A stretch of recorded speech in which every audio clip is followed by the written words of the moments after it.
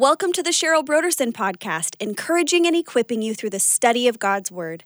This is a podcast taken from the Joyful Life Bible Study at Calvary Chapel, Costa Mesa.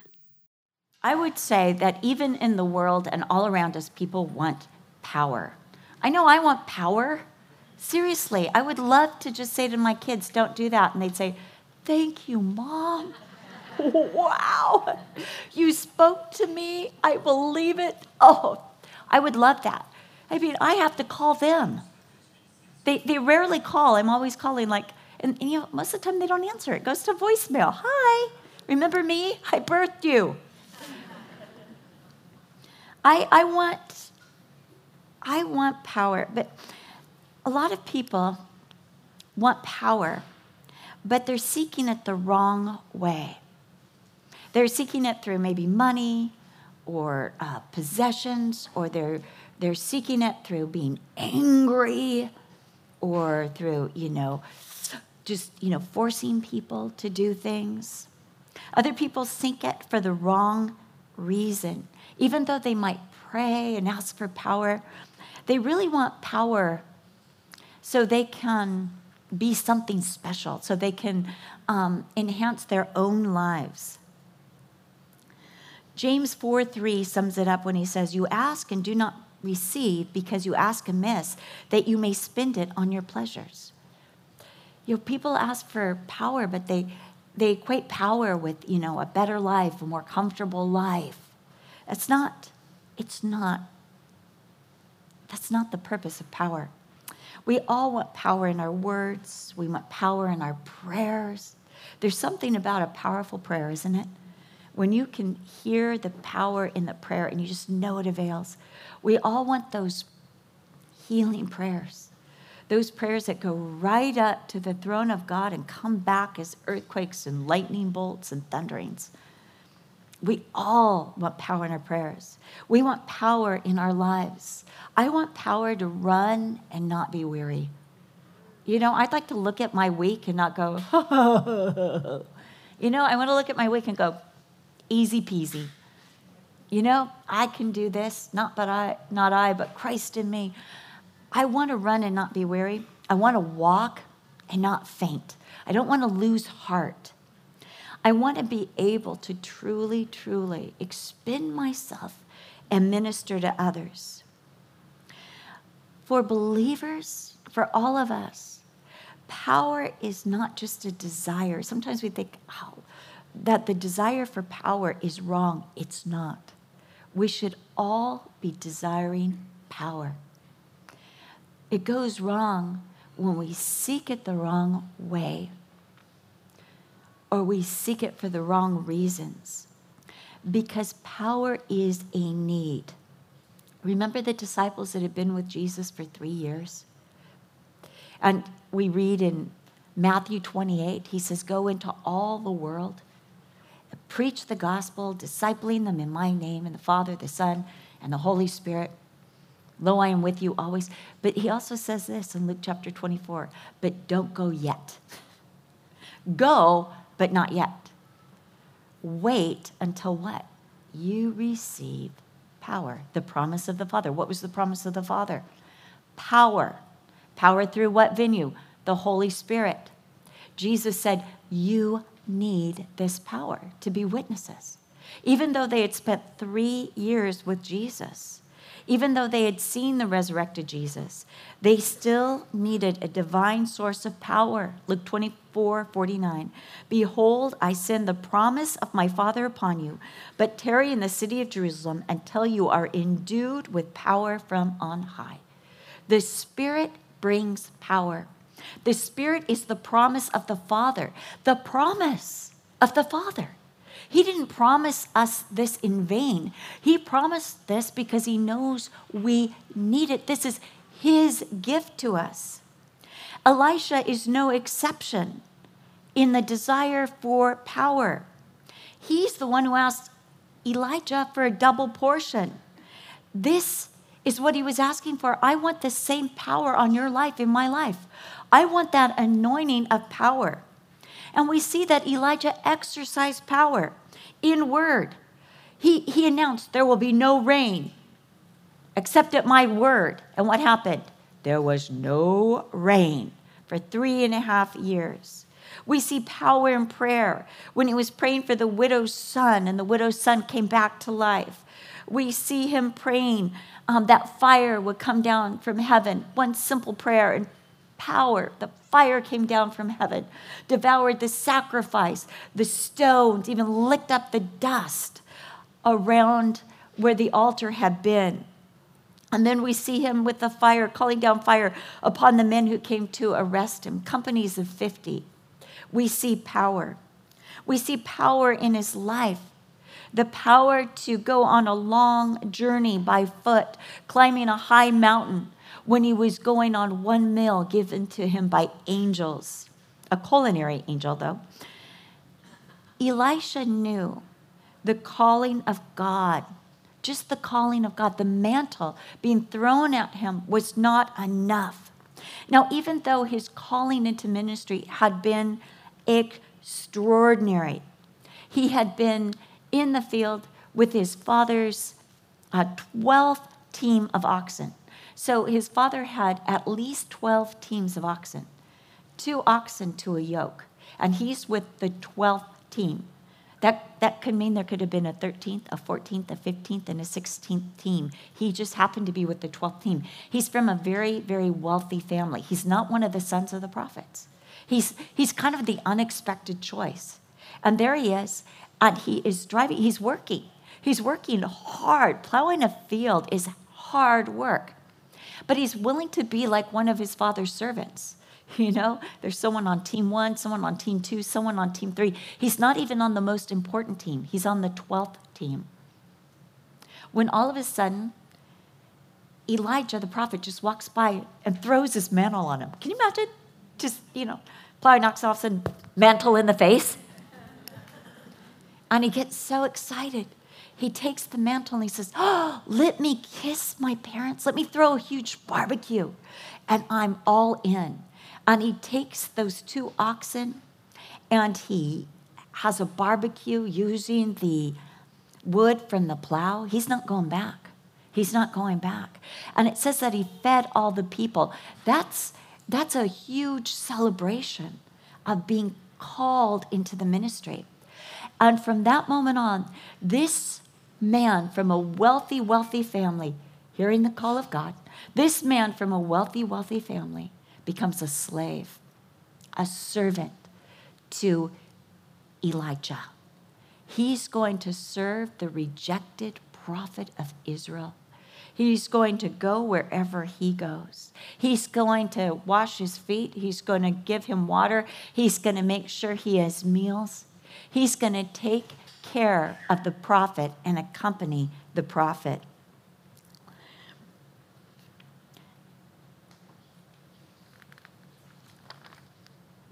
Turning the page, I have much to say. But Elisha knew that simply companioning and following Elijah was not enough training, not enough to take up the mantle. He would need power. I'm reminded of a story that is told twice in the Old Testament. And I think it's very important that this story is told twice. It's told in Joshua chapter 15, verses 18 and 19, and again in Judges chapter 1, verses 14 and 15. And this story has to do with Caleb. Remember, Caleb was the spy that went into the land who said, "Oh, he's kind of like my dad. God's going to give us the land." Just didn't see the giants. Giants are nothing to God.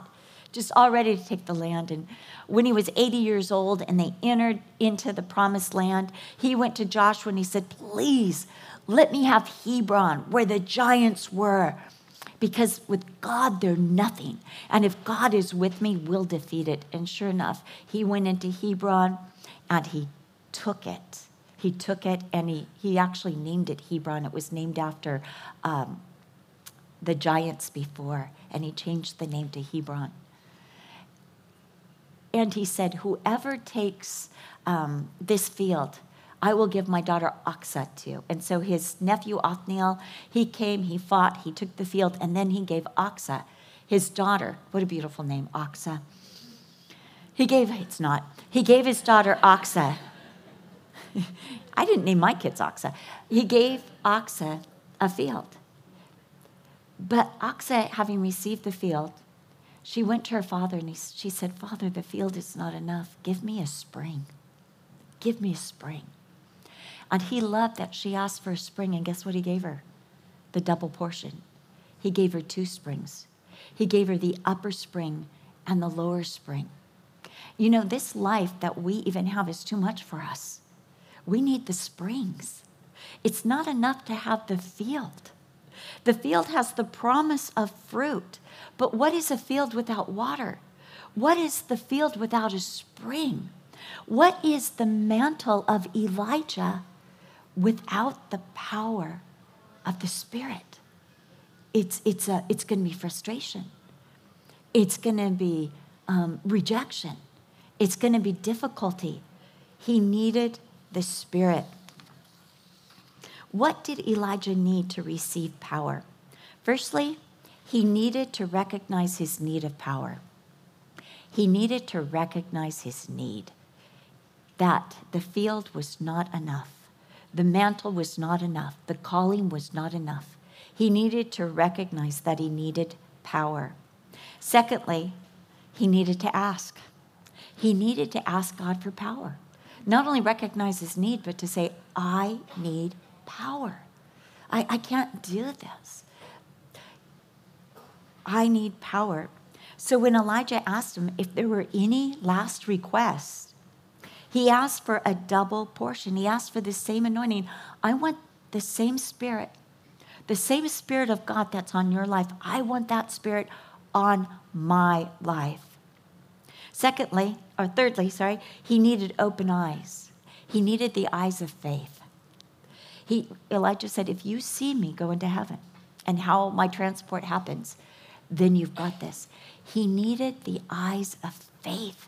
He needed to believe in his God and that his God could do anything.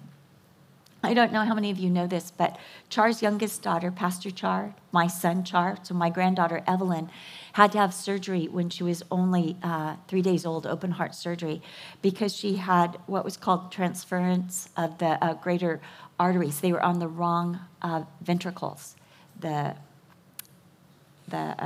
arteries. And she had to have open heart surgery where they would take those arteries and attach them to the right ventricles. And she had to go by ambulance, and it was pretty traumatic. She came through. I mean, there's so many God stories in that whole time.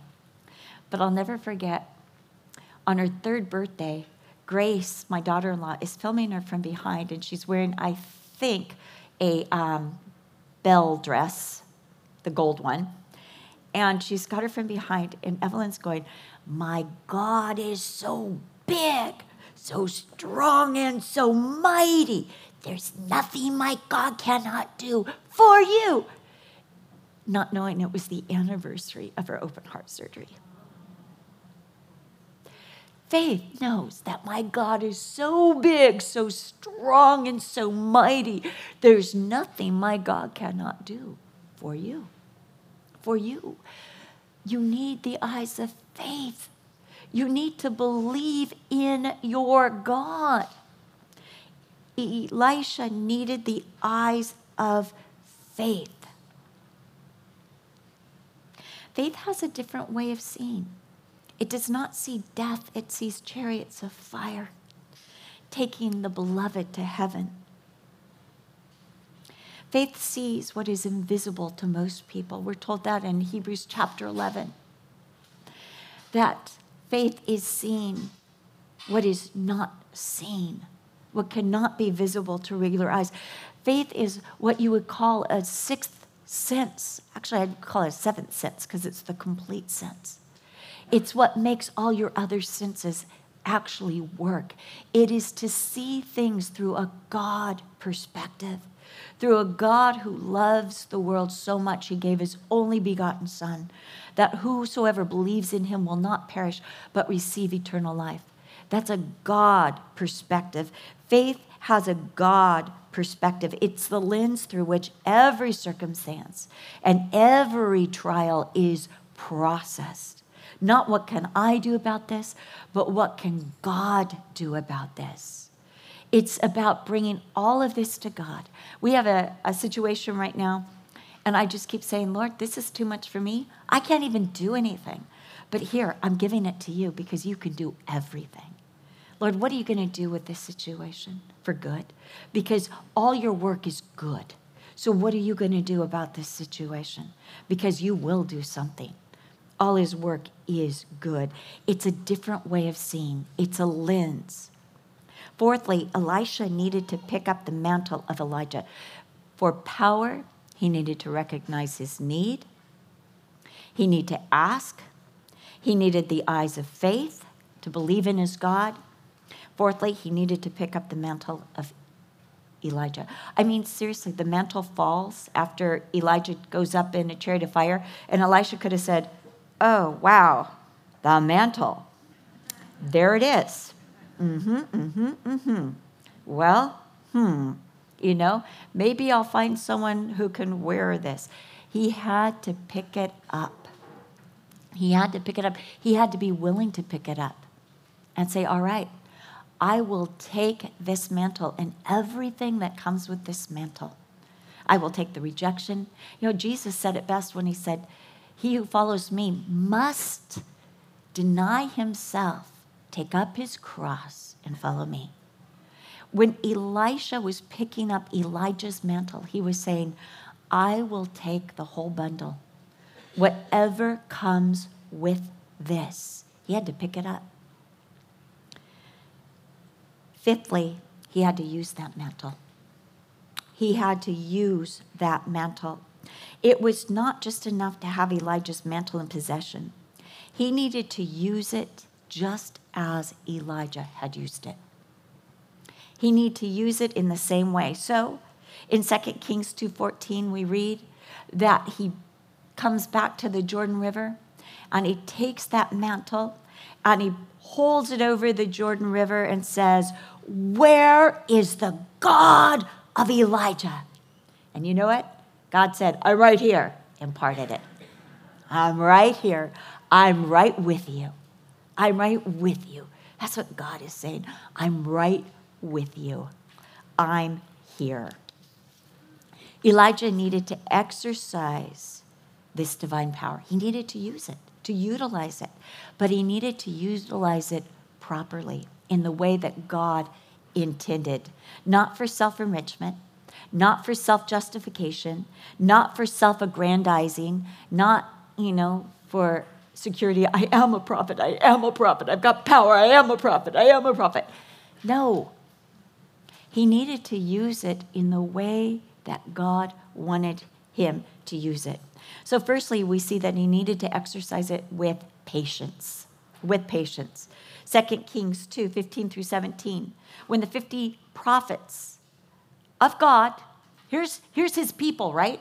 Here's the people that should be the most supportive. They're like, where's Elijah? You're coming back. You've got his mantle. Where's Elijah? What did you do with him? He's like, he went up in a chariot of fire. Do you mind if we check the mountains? I mean, maybe he did go up with a chariot of fire, but how do we know God didn't drop him off in one of these other mountains? How do we know that wasn't a temporary transport? Can we check? And Elijah said, no. Elisha said, no, don't do that. It's a waste of time. I'm telling you, he's went to heaven in a chariot of fire. He's not on the earth anymore. Don't search for his grave. Don't look for his tombstone. He's not there. But these prophets kept saying, please, let us look, let us look, let us look. They wouldn't receive the word of Elisha. It wasn't good enough for them. They didn't believe him. Do you realize that? They did not believe him. And they urged him, and it says, until he was ashamed, until he was embarrassed, until he's like, forget it. This isn't going to work. Just telling him it's not going to work. My word does not have authority yet. So he said to them, go. And they searched high and low, and then they come back and they're like, hey, we didn't find the body of Elijah. And he's like, I told you, it's not there. But he exercised it with patience. He exercised divine power for the welfare of others. We see this in 2 Kings 19-22. When he comes into the city a city near Jericho. He's told that the water in this certain city is lethal. It's caused barrenness and death. Now that is lethal water. That's bad water. We used to say in Vista, like if you drink out of the drinking fountain, you would get pregnant, because we had all these barren women who came to our church who all got pregnant. And we're like, it's the water. It's the water. In fact, I wasn't going to have any more, and I had Kelsey and Braden after that, so I'm telling you, it's the water. But he calls for a new bowl and salt. And he puts the salt in the new bowl, and then he says, take me to the source of the spring.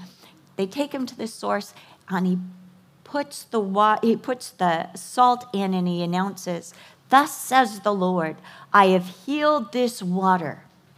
From it there shall be no more death or barrenness. God is healing the water. God's power is just flowing through me. I'm nothing but the agency, but I'm the agency of healing. I'm the agency to bring forth fruitfulness. I'm the agency of purity and bringing life where there once was death and barrenness. He did not exercise God's power to avenge himself. 2 Kings 2:23 through 24, he's on his way to Carmel. And what do we know? Carmel is a place of prayer. So he's on his way to prayer. And these gang of youths come from the idolatrous center of Israel, which is Bethel. It's where the calf is that the idolaters worshipped. And these are youths.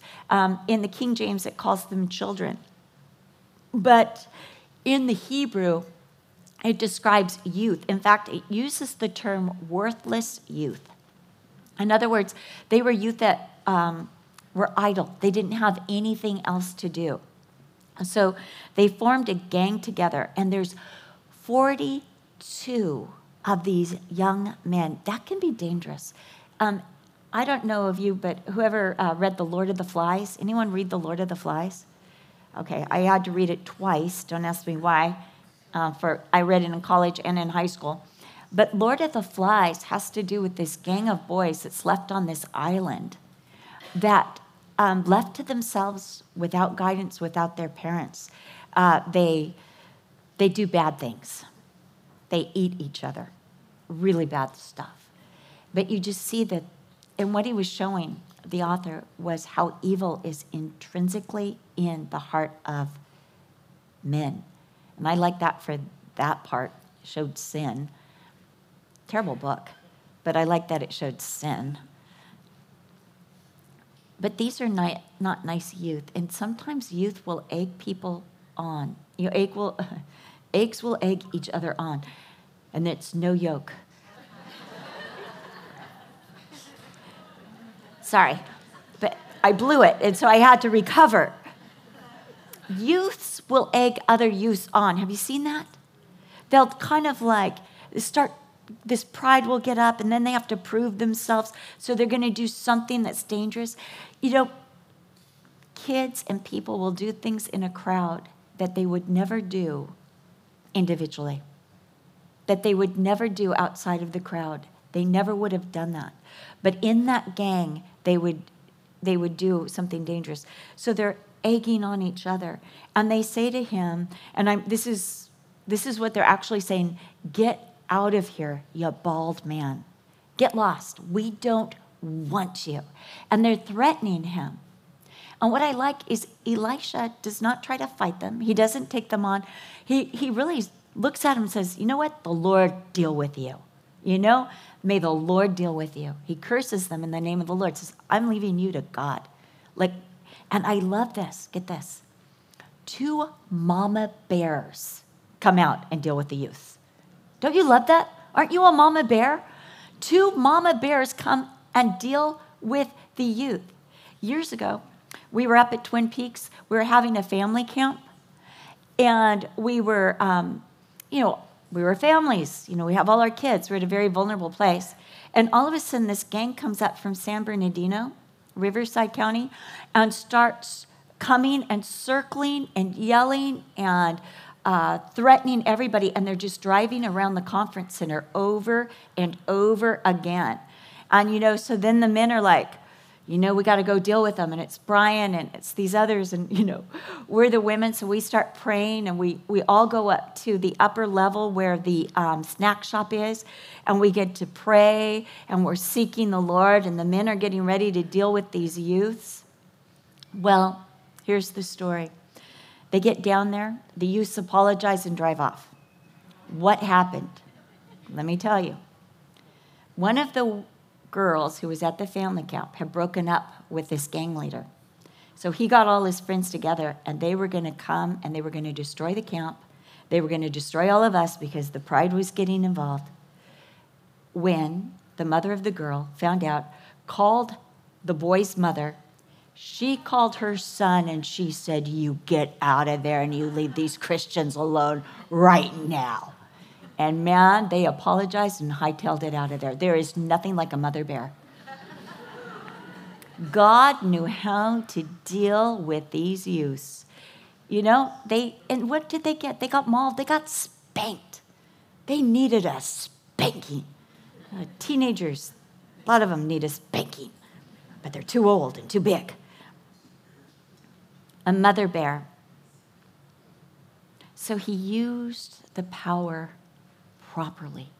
He used it in the way God intended. Do you desire more spiritual power in your life? I hope you do, because that's a good desire. That's a great desire. In fact, God wants you to desire that. That's God's will for you. That's what he wants for you. He wants you to want his power, not your own power, but his power. And we can learn from Elisha's example to be ready to respond when the opportunity arises. When you hear the Lord or you get the mantle in the face, that you're ready to respond. And then to know the story of the mantle. I love that Elisha knew the story of Elijah and the reputation of Elijah. This is one of the reasons I love testimonies, and the Jesus Revolution was filled with testimonies. People used to get up like every service. My dad would say, "Hey, I see, Julie over here. Julie, why don't you come up and tell them how you got saved?" And she'd be like, "I was a prostitute and a heroin addict, and then Jesus saved me." And we're like, "I want to be a prostitute and a heroin addict?" And I'm like, no, that's not the reason. But it was just so marvelous because of the instant transformation of from darkness to light. In fact, I was talking to a young girl, and we were talking because we're still walking with Jesus, and we were saying, what happened to some of our friends? And she said they wanted a testimony. And I said, "Didn't we all?" She said, "Oh, I wanted a testimony so badly, but I just never wanted to leave Jesus to get one." I'm like, "Me either. I was a scaredy cat." But we were so excited about the testimonies. When somebody got up and talked about the transforming power of Jesus, you know what everyone did? Praise the Lord. Glory to God. This was our way of saying glory, because we were in the presence of Chuck, and you couldn't be too Pentecostal. So we're like, it was like, this is only God could do this. We would hear this story, and we'd be like, only God, only God. Know the mantle. Know the story of those who have had God's power on their lives. This is what the Bible is full of, the stories of those who were endued with the power of God on their lives. This is why I love testimonies, as I said. I love missionary biographies. I love biographies of believers who, by the power of God, do extraordinary things. There's a book called Ordinary Women, Extraordinary God. I love it because that really is it. Ordinary Women, Extraordinary God. I think it's out of print, but go ahead, try it. Ask for the double portion. Ask for the inheritance that is yours as a child of God. You're God's daughter. Ask for it. He wants to give it to you.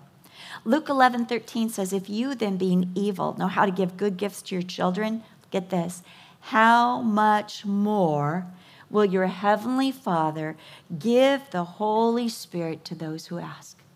Ask. Ask. He wants to give it to you. View your life and your circumstances through the eyes of faith. Begin to see God and factor God into everything. I'm reading personally in my devotions about the life of David. And what I'm loving about David's first part of his life is how he asks God about everything. Should I fight these people? Should I go to this place? Should I not go to this place? That's faith. God, what do you want me to do? How do you want to use these circumstances? The eyes of faith knows that the Lord lives. The Lord is at work always. The Lord is at work always. In fact, let's say it together. The Lord is at work always. Say that to yourself. Preach it. The Lord is sovereign and always does what is best. And my favorite, God has a plan. He always has a plan. Then pick up the mantle, receive the Spirit, use the Spirit. Ask God to do in your life what he's done in the life of others. I often pray, Father, you help my mom and dad. You gave them wisdom. You know, one of my areas of faith is that God grew this church, not Chuck and Kay. God did it, and they had the faith to let God work. When we went to Vista, we started with about 20 people, and half of them were mad at Brian for taking the church. And we left a church of over 3,000 people. We got voted best church in Vista 3 years in a row. And we left Vista to go to England because we believed God wanted to do a great work in England. And we started this little church with 8 people in the center of London on Palace Street in a boys' school, literally steps from Buckingham Palace. If Elizabeth ever decided to look out her window, I could wave. She wouldn't see me, but I could. And when we left that church, we had 350 people, and we had started 3 other churches in London. Brian and I were under the firm conviction, it's not us. It's not us. We're nothing. But we know a God who can do anything. We know a God who is so big, so strong, and so mighty, there's nothing he cannot do for you. And we knew that God wanted to do a work, and he was inviting us into this work. Here, we're here because God wants to do work. He's not done. And we know the God who does great works. We're not worried. God's got to do it. Whatever he's doing now, the pruning, we're not worried because he's doing something. He's always working, and he has a plan. He always has a plan. So I say, you're the God of my father. You're the God of my mother, literally. I've seen you give wisdom. I have this friend that's always being blessed, Nancy Sylvester. God is always doing these extraordinary things for Nancy. So I was like, Lord, you did this for Nancy, you know, and she didn't get a ticket. So will you do it for me? True story. But I got a ticket, just saying. Use the power that God has given you. You already have power. You need to start using it. Use that power patiently. It's a fruit of the Spirit. Use it for the sake of others, for the welfare, for the sake of life and fruit in the lives of others. And then use it to give your enemies to God. Don't deal with your enemies. Don't take them on. Don't write an article on Facebook about your enemies. Don't tell everybody who they are, what their names were, their addresses. Give them to God to deal with. We all need power. It's not enough to be called. It's not enough to simply be saved. But we need to be witnesses to this generation as Elisha became a witness to Israel. And in order to be a witness, Jesus said, you need the promise of the Father, which is the person of the Holy Spirit. You need that power. Let's pray. Father, we recognize right now that we need power. We're a group of women, and we need power. But Father, the power is not in us. It's not even in us all gathering together or in any of the mechanisms or devices of this world. Lord, true power, good power, incorruptible power comes from you and you alone.